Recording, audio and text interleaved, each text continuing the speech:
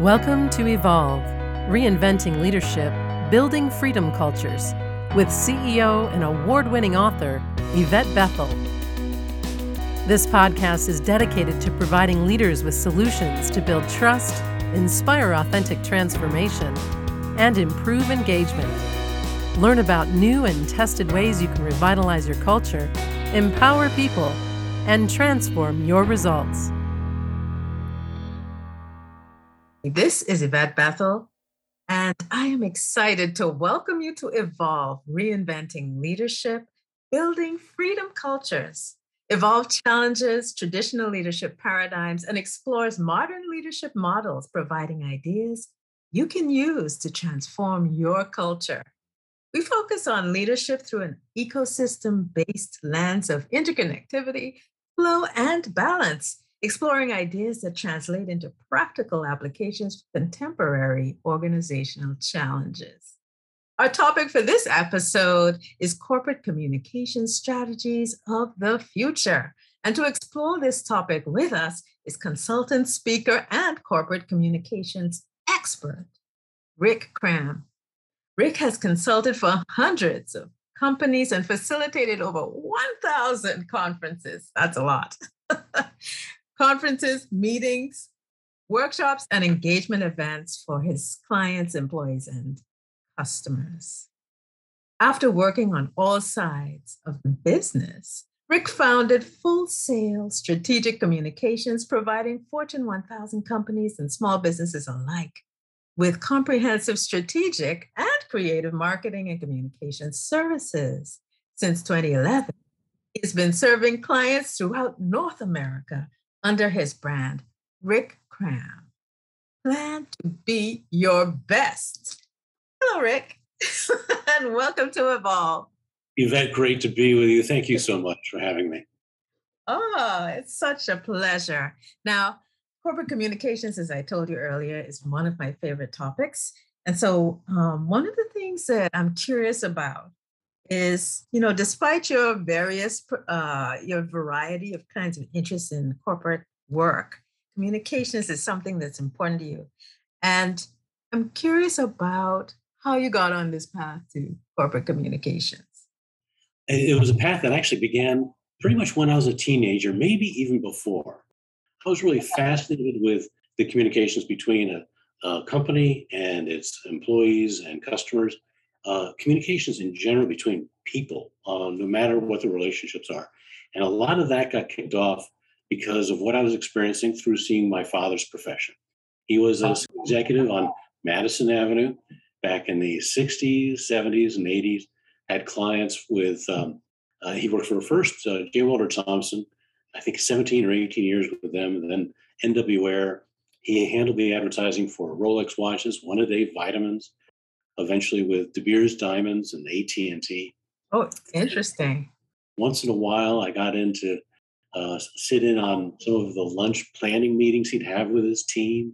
Just fascinated, sort of with an objective sociology minor, kind of major minor in school approach to observing it, analyzing it, and seeing how through communications, how we can have a real positive impact, not just the success of the company, but on the lives of the employees and even the customers and stakeholders. So it's a way that has a foundational, fundamental, positive effect if it's done well and done right.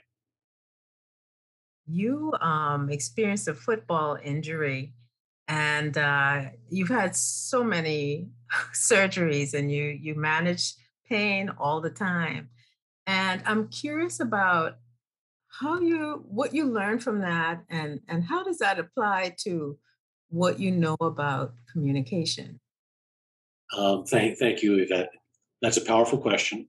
And by the numbers, it's one football injury, 7 surgeries so far, 13 incisions, and well over 35 years of dealing with chronic pain and needing to rebuild my leg several times over. And I'm dealing with long-term complications from the latest surgery, so it's ongoing. And my first answer to your question is this. At the crux of the entire experience, communication is so key in these ways. It's what's going on inside of my own self, my own mind, my own thoughts, what I'm communicating with myself. It makes a difference managing the pain and all that I've experienced by what I communicate to others. Right. Communication is so important in terms of what I say to others in this way. For example, someone recently asked me how I'm doing, and I gave him an honest answer. It's a good friend of mine. But I said at the end of my comment, I don't mean to sound, I hope I'm not sounding as if I'm complaining, because I picked my words carefully so I don't complain. And he said, I don't hear any complaining at all.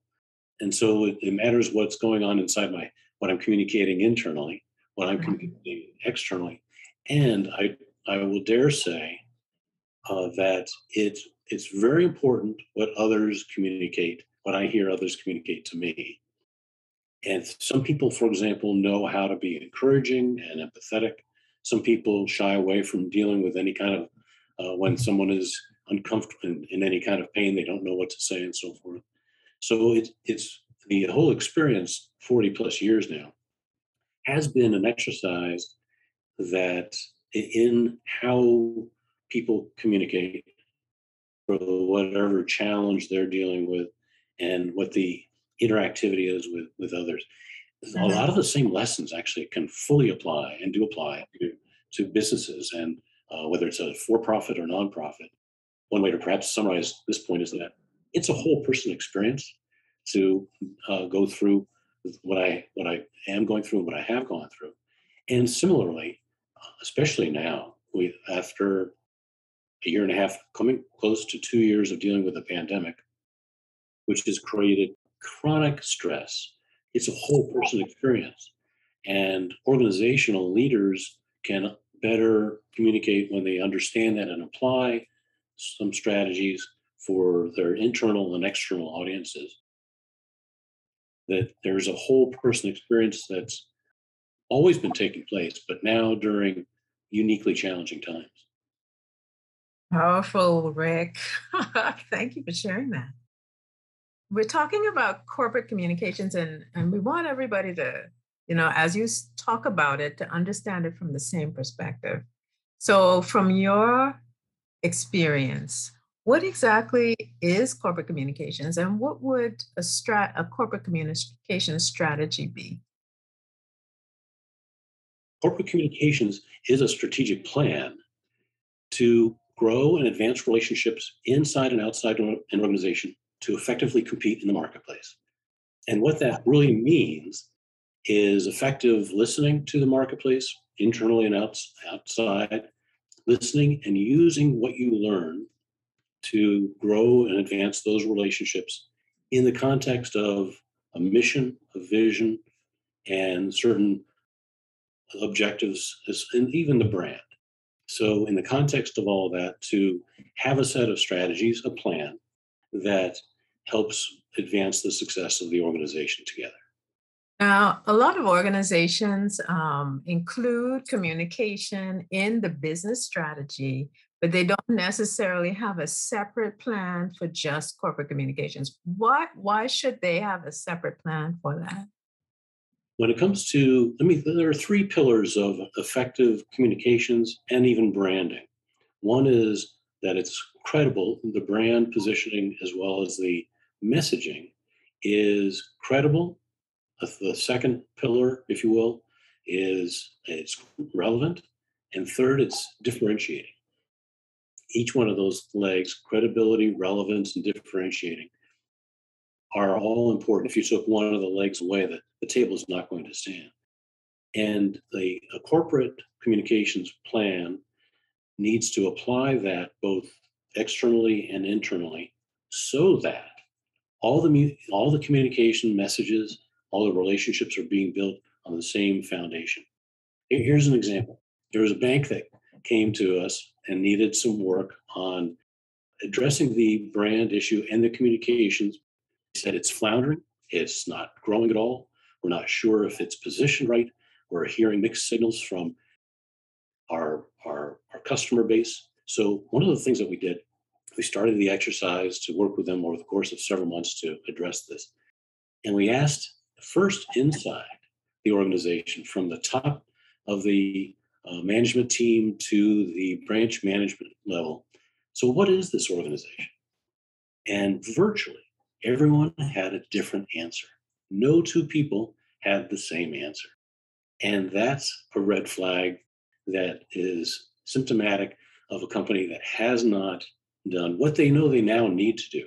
But it was the red flag that said, all right, the communications outside and inside, and the positioning in that context of again, the vision and mission for the organization and the brand, it needs a lot of work.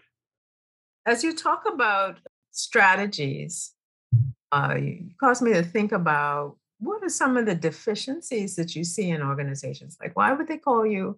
What's going on within? It would be a trend. You see it in many different organizations. It's not enough listening and using what you hear from your constituencies effectively. There was a nonprofit organization that I've helped out off and on over the years, and they were making sweeping changes, but they didn't listen to people inside the organization nearly enough.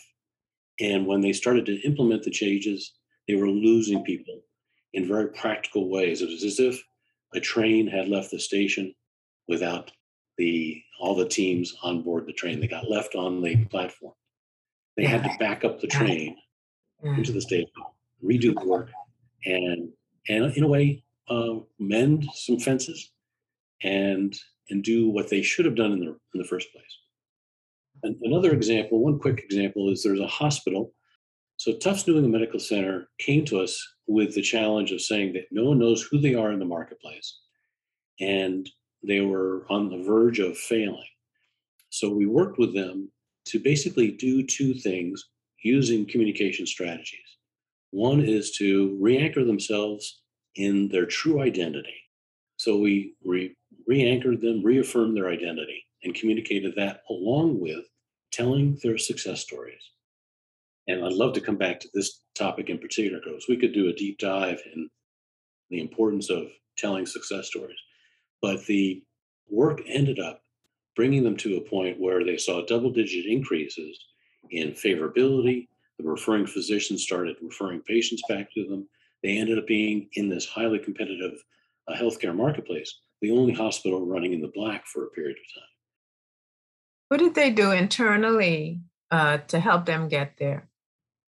The first thing they did, similar to a couple of other examples, they listened. They listened to the marketplace.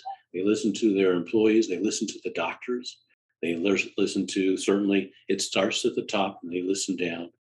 Which, interestingly, is a lot of the people who come to my programs or looking for my services, there isn't enough organizational listening going on. It's something that I really hope changes. But they listened, and they let everyone know that they did listen, and they showed how we're using what we've heard, what they've heard, to address the challenges at hand. Now, I just facilitated a survey, and we tested top-down communication versus bottom-up. And the top-down rated around 70%, and the bottom-up was like 30% in terms of effectiveness. That tends to be consistent within organizations where the structures are not there because really they're not interested in listening, they're just interested in telling. Yes. The culture informs what the structure looks like. That happens on an organizational basis. It happens also on a very personal one-to-one basis. For example, Eastern Bank brought me in to do a full-day Plan to Be Your Best workshop. And about halfway through, when we were working on the listen strategy, L stands for listen.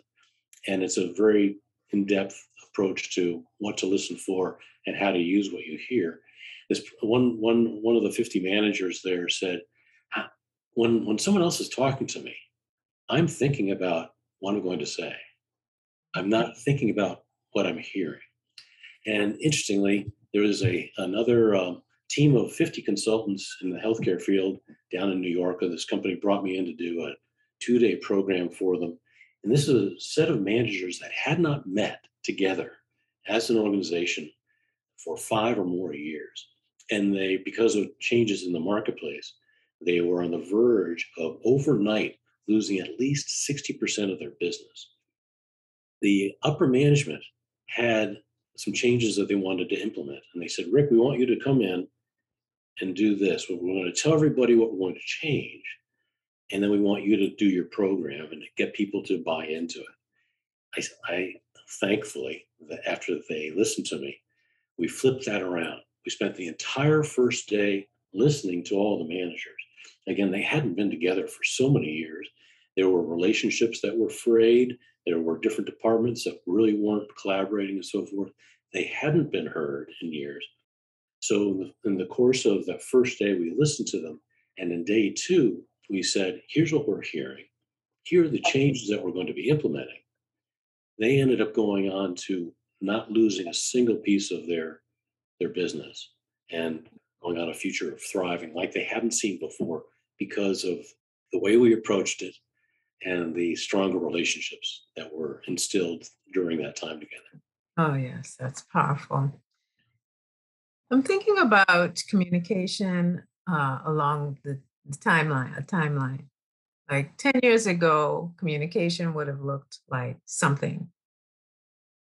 Today, you said we need more listening. And then in the future, we're going to need something else. Now, compared to the past, comparing the present and the past, what was the past like? And then comparing the present and the future, what will we need going forward? First of all, one of the things that we've seen in the past 10 plus years is so many more options, media options, or strategy options for how organizations can communicate. So, and especially during the course of the pandemic, with so many more people working from home, it's changed that dynamic. So there are many more options, but not everyone can do what, at least not yet, and hopefully we'll get back to this, being able to be face to face and having shared experiences together within the organization as well as even outside the organization. And here's one of the reasons why. Now, if I may, Plan to Be Your Best includes 3 different categories of strategies. The first is planning and leadership strategy. The second is brainstorming and decision making.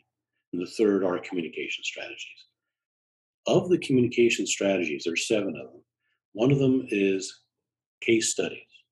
And basically, it means this: when you share a success story or experience a success story, it becomes one of the single most powerful motivators for people to take positive action, whether it's deciding to commit to a corporate culture, a corporate change, if it means committing to, all right, I'm going to try a product. I had the opportunity to work for several years with Canada's largest juice manufacturer.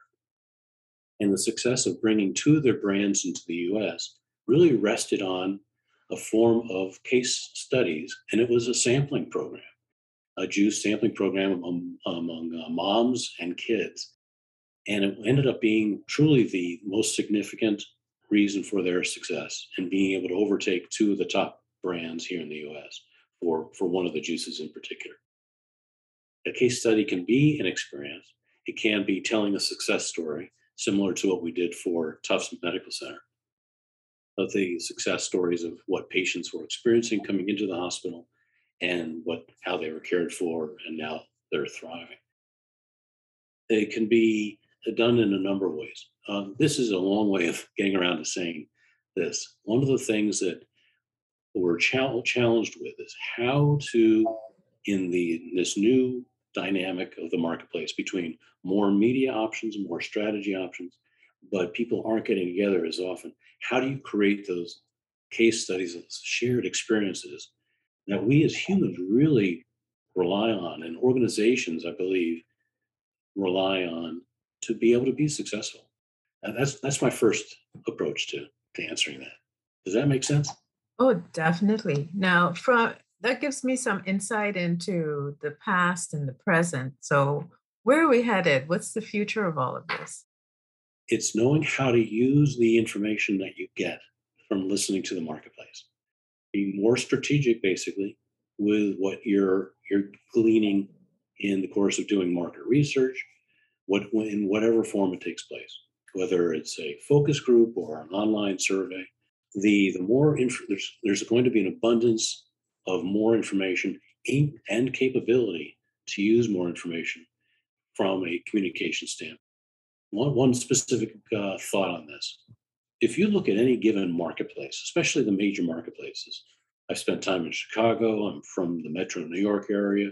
I'm in Boston. I've been in DC. And I've experienced this firsthand, but also it applies in marketing and communications. In different areas of each one of those major markets, there are very different segments of the audience.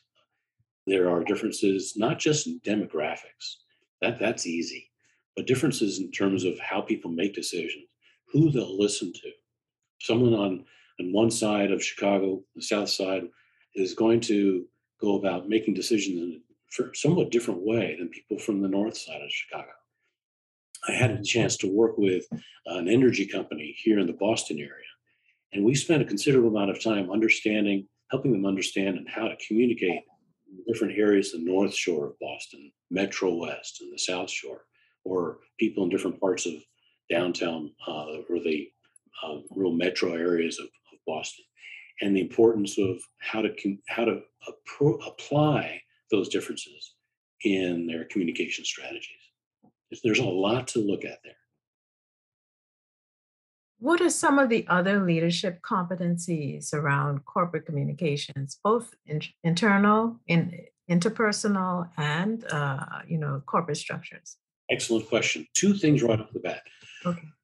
Of a real ability to plan. During one particular conference, someone said, a very senior executive, he said, "This is all well and good, but I don't have time to plan." And there were about 100 other people in the room, and you could just feel everyone shift in their chair, a few chuckles here and there. But there are real challenges that we're facing that do inhibit people from taking time to plan. And there are consequences that come with both positive consequences that come with planning and negative consequences that come from not planning. I see it. I've had clients that I've worked with for years who prefer to just shoot from the hip, and the results show. The people and the organizations who plan to be their best are the most successful. It leads to literally double digit growth or even triple digit growth, achieving goals or even be going beyond the goals that you've set and seeing better than expected results. Those who don't do the planning suffer the consequences of not seeing their goals achieved or shooting far short of it. I've seen companies who are shooting from the hip who will spend millions of dollars only to retract what they've tried to do. Planning, I think, is even more important now than ever before. Taking the time to do it. That's one of my first answers to that question. Does that make sense? Yeah, yeah. What's the second one? I'm interested. How to facilitate. How to facilitate meetings, especially since meetings are taking place virtually so much more, and will be for I think the foreseeable future. And in the course of facilitating, there are a set of skills that a lot of people would be well served to embrace and apply because there's so much good that can come from it, and without the a real depth of experience in facilitating, you're running the risk, and I do see this happening, where leaders will not see the all the results that they're hoping to see. Sometimes some of the facilitation skills need to focus on understanding not only the personality types of people who are you're working with, but how to use that information. If you look at four basic communication or personality types, there are four opportunities to strengthen your relationship with them based on their personality type language. And that's a communications opportunity. It's a communications challenge. Interesting. There's something that I notice with corporate communications when they receive information, because you have to listen and collect data and information. And then the lens that they put it through is so filled with bias that, the way the solution doesn't really match, what it is that's needed. So could you speak to that or your experience of that? Two experiences. One I see is very common, and that is for leaders, not just leaders, but I think it's a human nature quality where we can be quick to, no matter what we're hearing, we can do like in the song by Simon and Garfunkel. I think the song was The Boxer. And there's a particular phrase, the lyrics go, the man hears what he wants to hear and disregards the rest. We often will hear whatever, but we will think, all right, this is what I'm going to project. And it might That's right. not going to be a reflection of what the marketplace might be saying. It might not be a reflection of what is actually being communicated internally.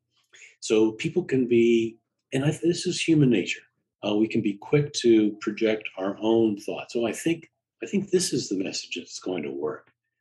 And how many times have we all seen people suggest a message or put something out and it's not relevant to the audience, for example?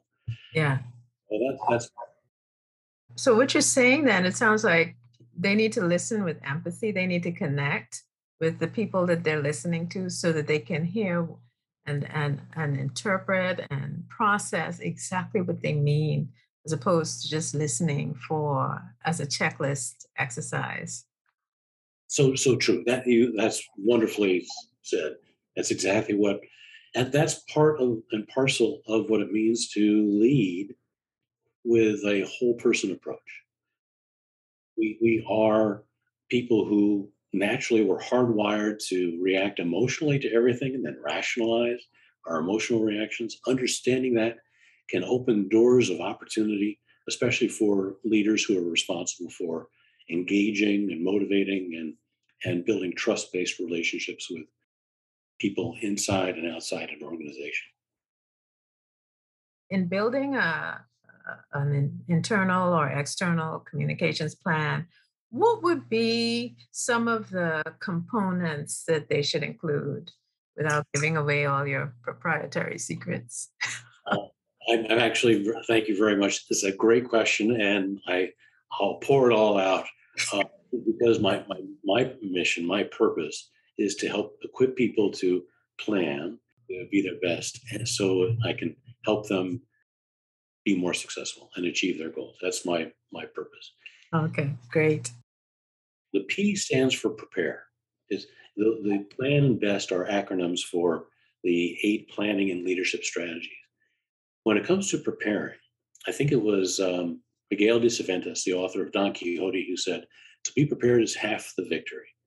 There's a direct correlation between how we all answer the question, I am, your identity, and Mhm. I can. What it means to say I am will be revealed in what you can do. And one of the reasons why I think this is especially important today is that given how change has challenged everything, whether we look at the pandemic or market conditions or something much more specific to you and your organizations, is this: there's these challenges that have been chronic, have shaken the sense of identity, and it's something that I see in almost every organization that comes to me, that they've got issues. But this is not just a matter of an organization's identity. People's own singular sense of self have also been shaken. There are a number of, for example, some company owners have recently said over the past year or so, I don't know who I am anymore. There's so much upheaval in their lives or even in their organizations that they themselves have lost a sense of themselves. So to do the work of planning begins with anchoring in understanding who you are, as well as understanding who everyone is in your set of constituents, again, inside an organization and outside. So there is a process. There is a very specific set step-by-step approach to going through a planning, but that's where I believe now more than ever, it needs to start there. You don't know who you are as an individual or as an organization. The rest of the planning process is going to be far less than you hope it and want and need it to be. It's a foundational anchor point or building block, if you will, to achieving what you want to achieve. Powerful. That's very nice of you. Thank you. Pain, no matter what, whether it's physical, emotional, or stress, whatever, it affects your sense of self. And it's just simply, again, part of how we're hardwired. But the good news is that there's a plan for that. Yeah. There's always there's always a way to either manage it or find a way out. There are always choices. One of the things I've heard so much in the past couple of years is, I don't know how to do blank. It's actually been striking. Business leaders have said it. I don't know how to do blank. Now, another part of the planning process that is really key is this: not to go it alone. Through collaborating with other people, that we find out both two things, basically: how to do planning, but also revealing within yourself that actually you know how. Sometimes it's more the process that matters. Before I had my sixth knee operation, a total knee replacement, I went to one of my clients. It was a hospital, New England Baptist Hospital, fantastic hospital. I've had a few of my surgeries there. And this time I went over there and went into a conference room with a long table, about 20 people around it. But it was not to visit with my client. It was to go through a little orientation meeting, about an hour-long orientation meeting with people who were about to have their knees replaced too.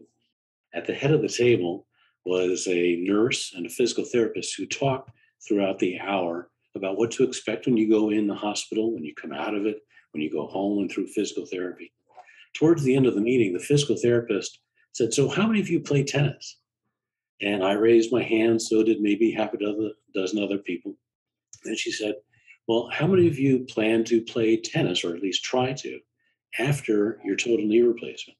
Several people raised their hand. And so she promptly said, "Well, for those of you who are stupid enough to go back to playing tennis, you've got to only play doubles and add two phrases. One is nice serve, the other is that's yours." So the moral of the story is don't go it alone and add some new phrases to your vocabulary. Interesting. The more I listen to you, the more I understand that corporate communications is an inside out job, and you need to be grounded in your core values, and you need to have the skills for the interpersonal and the organizational systemic facilitation. So, Uh, so true, Yvette, so true, and well said. And as I was listening to you say exactly that, it occurs to me that when the planning process is done thoroughly and done with the right people involved, the success of it is going to take care of itself, because the process will help reveal exactly everything that you're talking about. oh, yeah, I believe that. We believe it because we've seen it. Yeah. One last question. What advice would you leave with our listeners? What's the best advice for them when it comes to improving corporate communications within their families, corporations? It could be anywhere, really. It's not just about corporate, it's about communicating. And here's my first thought: and do basically in one form or another a situation and analysis. Pause and reflect on what's going well, what's not going well. Like the company that I referred to earlier, they hadn't gotten together and they didn't really even hadn't for years paused and thought about what's our situation, what's going well, whether it's a SWOT analysis or something even more casual. Mhm. It's harder. It's more difficult for people to meet in groups and take time to do something like this. Or we're all so very forward thinking, and don't often enough hit the pause button and ask a lot of questions. In effect, planning is nothing more than asking the right questions and Mhm. getting fact based, insightful answers, so that solid decisions can be made and action plans can be put into place. I know of a lot of my clients and both personal and business friends. These are challenging times. It's not easy, but one of the best things that I see them do or help them do on a regular basis is to, even if it's just an hour a week, take time to assess what could be going better and why. Oh, exactly. We all are challenged with these same things. I live it, but it makes a difference to do it. Yeah. Rick, I would love to thank you for really an insightful interview. Your ideas will certainly help our audience to create healthy cultures and communication strategies. Please tell our audience how or where they can connect with you online so that they can, if they have any questions or they want to learn more, where can they find you? Oh, thank you very much, Yvette. This has been a joy, and I must admit, I'm energized. We're doing this the first part of the day, and I know my energy from this alone is going to be riding high for the rest of the day. Thank you so much. You're such a pleasure. Awesome. My website is rickcram.com, and that's where people can go to learn more about me and my thoughts on everything from communications, planning to be your best, decision making, brainstorming, even how to navigate what it means to live with physical pain, chronic physical pain, even with a smile. This has been Yvette Bethel and Rick Cram, and we thank you for taking the time to join us on Evolve, Reinventing Leadership, Building Freedom Cultures.